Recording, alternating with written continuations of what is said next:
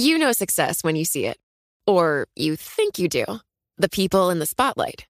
But what about those small business masterminds who succeed at making their money work harder? They do that by having a business bank account with QuickBooks Money, which now earns 5% annual percentage yield. Making your money work as hard as you do? That's how you business differently. Learn more about QuickBooks Money at quickbooks.com/5APY. Banking services provided by Green Dot Bank. Member FDIC. Only funds and envelopes earn APY. APY can change at any time. Collaborate for a greener future at the Bloomberg Green Festival, a groundbreaking celebration of the thinkers, doers, and innovators leading the way. From design and culture to technology, science, and entertainment. Hear from inspirational speakers and immerse yourself in climate solutions. July 10th through 13th in Seattle. Title sponsor, Amazon. Official airline, Alaska Airlines. Get 20% off using promo code radio20 at BloombergLive.com/Green Festival. The stock market has been on a tear lately. The S&P 500 up about 0.6%. Again, 5 up days in a row, the longest winning streak of the year, the best winning streak since the middle of December. This past Friday, the S&P 500 closed at an all-time high for the first time in 2 years. We go back to the S&P 500. It's been 515 days since we last had a record high on the benchmark U.S. index, a reclamation of that high. And all this seems to be at odds with some of the economic predictions we had been hearing. Basically, everyone was expecting, if not a calamity, certainly a recession. What's happened since then is just sort of a steady slog of evidence against that being the case. This is Chris Nagy. He's the senior executive editor for the Bloomberg Markets team. Today on the show, we'll talk to Chris about what's behind the S&P 500's record numbers, how we got here, and why a group of stocks called the Magnificent Seven has a lot to do with it. I'm your host, Sarah Holder, and this is The Big Take from Bloomberg News. At the beginning of the year, our colleague Sam Potter gave us an overview of what investors had expected for Wall Street this year. Basically, the consensus on Wall Street at the moment is that the interest rate hikes that we've seen over the last 18 months to 2 years, they're finally going to start to bite properly, finally going to start to put the brakes on the economy. So we're going to see some economic slowdown, but it's not expected to be extreme. But if you look at the stock market right now, some slowdown isn't exactly what's happening. We've just basically eliminated the decline that started at the beginning of 2022. But Chris says Wall Street investors had valid reasons to believe some type of slowdown was in our future. Part of the reason they were worried was because of what the Federal Reserve was doing. You don't fight the Fed is the classic slogan. And when the Fed is being as aggressive as it was, generally bad tidings are in store for the market. So I think people were sort of buying the pundit class view that there was no chance of the market going anywhere as long as the Fed was fighting inflation as aggressively as it was. So probably the best thing to do when that's going on is just sort of predict maybe a middle of the road year. And Chris says another thing that added to that expectation of a slowdown was the regional bank crisis the country faced last spring.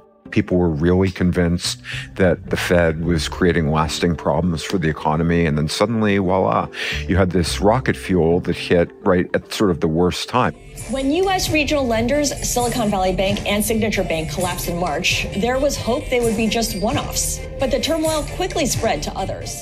Last March, when you had all this sort of quasi-banking crisis in the U.S., and it looked very much at that point like both the economy and the stock market were in big trouble.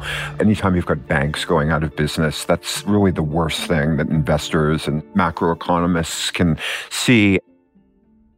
So the consensus view amongst Wall Street investors was that all this, the Fed's moves, the regional bank crisis, combined with other indicators, meant we were headed for trouble. But it's important to point out that not everyone shared this view.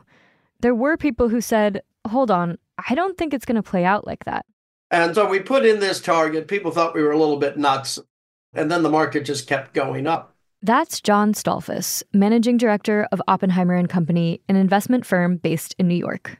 John says he and his team were watching the Fed news just like everyone else, but they saw the Fed's actions differently. When we were back in December looking at this, how we differentiated ourselves from the rest of the crowd was that most of the street was acknowledging that it was the end of easy money. We called it the end of free money. but they looked at it as a bad thing. We looked at it as a good thing. And the reason why we felt it was a good thing was for years now, since the financial crisis, for most of the period, they were raising rates, okay, to bring rates up. And so what was happening is now we looked at it and we thought, well, where we are now, all of a sudden, bond issuers have to pay for the privilege of borrowing money, and bond buyers get something in return. So with that in mind, we didn't think the Fed cycle would be anywhere near as disruptive as people were suggesting. On top of that, John was also watching as a new type of technology started to break through and grab widespread attention. It was last March when the story of AI really broke, I think, that there was new levels of AI. And it was around the time that we were dealing with the problem in the regional banks. And all of a sudden, this was what captured the market and created the first of the series of the big rallies that carry us through 2023.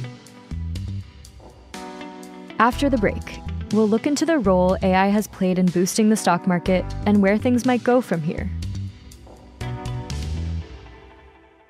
Success is more than the final destination. It's a path you take one step at a time. It's discipline, it's teamwork, and it's the drive and passion inside of us that comes before all recognition. It's what Stifel's been doing for over 130 years. Quietly, yet strategically, Stifel's become one of the fastest growing wealth management and investment banking firms in the country. Our financial advisors go beyond traditional wealth management to provide clients with direct access to one of the industry's largest equity research franchises and a leading middle market investment bank. Because success is the drive it takes to keep climbing, the passion to keep investing, the best of each of us made better by the best in all of us. And that is where success meets success. Start your journey at Stifel.com. That's Stifel.com. Stifel Nicholas and Company Incorporated, member SIPC and NYSE.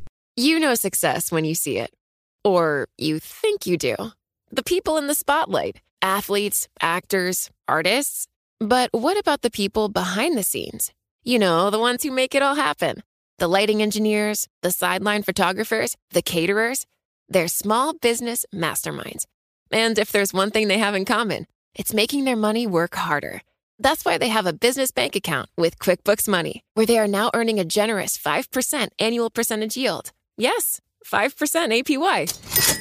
Making your money work as hard as you do? That's how you business differently.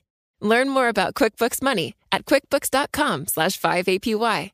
Banking services provided by Green Dot Bank, member FDIC. Only funds and envelopes earn APY. APY can change at any time. Welcome back to The Big Take from Bloomberg News. Before the break, we were talking about why some investors didn't see the current stock market rally coming. Now, we want to dive into what's causing it. One thing that's been talked about a lot is the rise of AI. We asked Chris how much of the current gains we can attribute to that. Another big theme of the market was the concentration of gains and the Magnificent Seven AI-fueled gigantic tech stock. Tell us more about the Magnificent Seven. These are stocks that really long before this year have been the main contributors to the stock market's health in the U.S. and really, in many ways, the country's economic health. They're so huge. They are the providers of products that basically define American life right now at various levels. So to say, okay, the Magnificent Seven are a phenomenon traceable to a hype cycle or sort of sudden craze for artificial intelligence. On one level, that's right. They definitely caught a huge tailwind from that. But as Chris points out, there are a couple of reasons not to look at this as just a hype cycle in one part of the market. One of them is that even if it's only a handful of stocks, they represent a gargantuan amount of market caps. Then there's another argument that the broad spectrum of American commerce is going to be a beneficiary, for better or worse, of AI enhancement. This whole argument that a lot of what's done right now inefficiently, and one would say by humans, is going to be sort of outsourced to the robots, and that basically the goal of enhancing earnings is going to be made more efficient by the adoption of artificial intelligence in the economy. I think that it's clearly the toothpaste is out of the tube. AI can be viewed as just sort of the latest scalable enhancement that companies have at their disposal. So that's sort of a rising tide lifts all boats. Shares of the 7 largest tech stocks have doubled in the last year, thanks to optimism about the promise of AI. Of course, that's just part of the story. Falling inflation, the hope for future interest rate cuts, and a rebound in current earnings are also fueling the market's current run. But Chris says even with all that happening, it's important to look at that bigger picture and the possibility that this current run might not be as dramatic as it looks.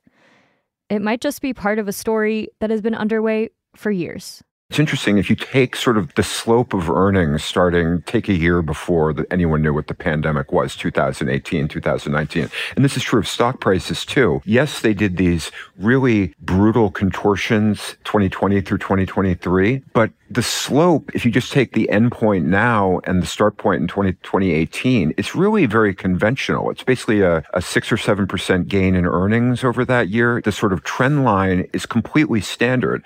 The stock market, while it went through some crazy ructions over that period, down and up, if you draw a trend line starting in like 2018, it's really a very conventional experience of the stock market. It's basically up 10% a year, which is pretty much on the high end of what people expect of it. And I think that that's how I probably choose to look at everything, that the market, while it took a death-defying trip to get where it is really about where you'd expect it to be if, there had never been a pandemic or a Fed reaction and inflation and all of these things. It's kind of in a weird way at a completely unsurprising place, even if it is a record. Thanks for listening to The Big Take from Bloomberg News. I'm Sarah Holder. This episode was produced by Adriana Tapia. It was edited by Caitlin Kenny and William Selway. It was mixed by Alex Sugiura. It was fact-checked by Stacey Renee. Our senior producers are Naomi Shavin and Gilda DiCarli. We get editorial direction from Elizabeth Ponso.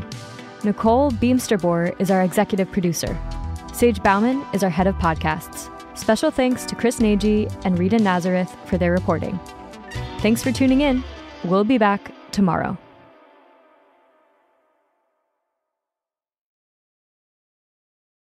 Collaborate for a greener future at the Bloomberg Green Festival, a groundbreaking celebration of the thinkers, doers, and innovators leading the way. From design and culture to technology, science, and entertainment. Hear from inspirational speakers and immerse yourself in climate solutions. July 10th through 13th in Seattle. Title sponsor, Amazon. Official airline, Alaska Airlines. Get 20% off using promo code radio20 at BloombergLive.com/Green Festival.